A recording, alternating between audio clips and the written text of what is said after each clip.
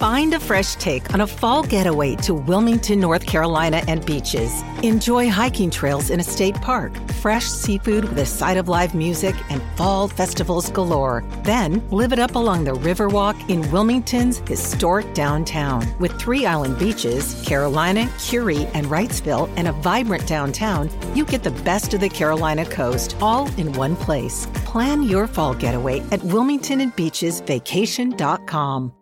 Nathan Purdon is on the line. We'll speak to him in a moment because one of his charges took out the Fahey Fence Hire Autumn Pacing Free-for-All. Used to be a huge race around the Cup time, the Alan Matson, but here's what happened in this one.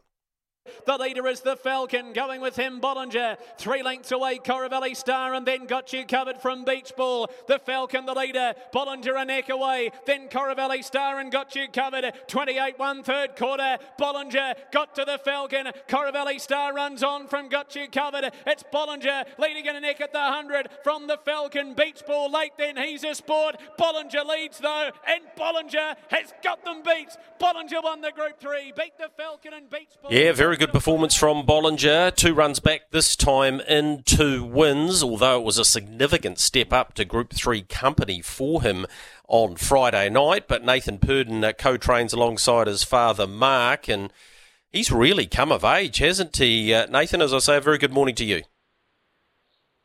Yeah, g'day, Greg. Yeah, he has. He's a horse that's been well looked after in his early time through racing, and he's had the time that he's needed to develop into the horse he is today. Look, it was only his 17th start and he's already earned over 100,000, and I know your dad's always liked him. Has he been a late developer with regards to strength, etc.? Is that why he's now arrived, and he's arrived big time? Yeah, that's pretty much it, Greg. He's just a horse that always gave the impression he was going to be better, as you say, strengthened up and given him a bit of time. So, he's certainly developed into quite a nice horse, and he showed us that on Friday night. Look, he was only a rating 66, and if you go back to the previous week, he was around a rating 60, so it was a huge jump up to free-for-all company.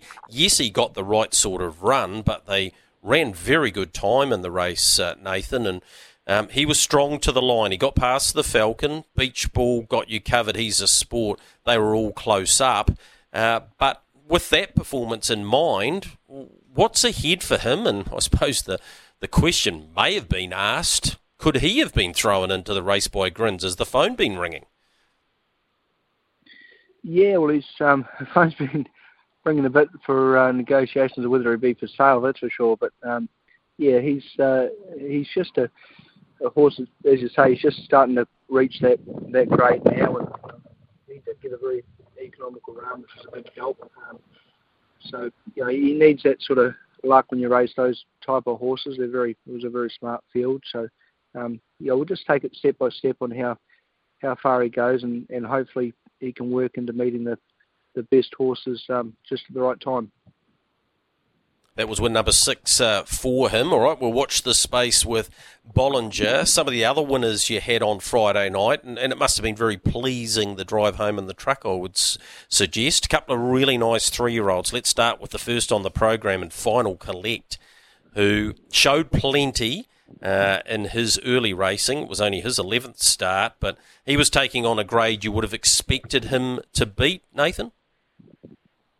Yeah, that's fair. With respect to the opposition, he'd been racing the best of the age group horses as a 2-year-old, and now arriving as a 3-year-old, virtually a maiden. He fit into that race perfectly, and well driven by Blair to find the front and dictate. So he's a horse that he'll be targeting the better races. He may be notch below the horses like Merlin and Don't Stop Dreaming, the best of the best Sherlocks. But I think if he got a nice economical trip in a big race, it wouldn't surprise me to see him run the first 4. Yeah, well, he's already done that, of course. He was placed in the Grand Prix in behind Don't Stop Dreaming. Before we move on to Fortify, Don't Stop Dreaming goes to a Sire Stakes heat, I understand, on Easter Saturday night. Is that the pathway for Final Collect too?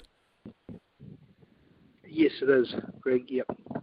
Yep, all right, they'll both be there. And just on Don't Stop Dreaming, he's been given the time to, I suppose, get over a few ailments and a few growing pains. How's he going towards next Saturday? His work's been very good. He's suggested that he has stepped up a bit, and which you'd have to be from a 2-year-old to 3-year-old. But obviously, as you know, he's got the class on his side, and he probably goes into Saturday's run a little bit under. But I think class, he'll still be very, very competitive, very hard to beat. All right, Fortify's 2 from 2. She's a Bettor's Delight filly, also owned by Gene Feast. Were you surprised that What a Minx got so close, or is she still at the learning stage? Yeah, she's still at the learning stage. She come in and didn't take a deep breath, so she does have a lot left. She's probably a little bit casual at the moment, and she had a Murphy on the inside, so she couldn't really see the horse coming at her. But I think her target will be to go up north and contest the size, and obviously Millwood Nike's going to be extremely hard to beat, but she's going down the right path. I think she's certainly a first three chance in a race like that anyway.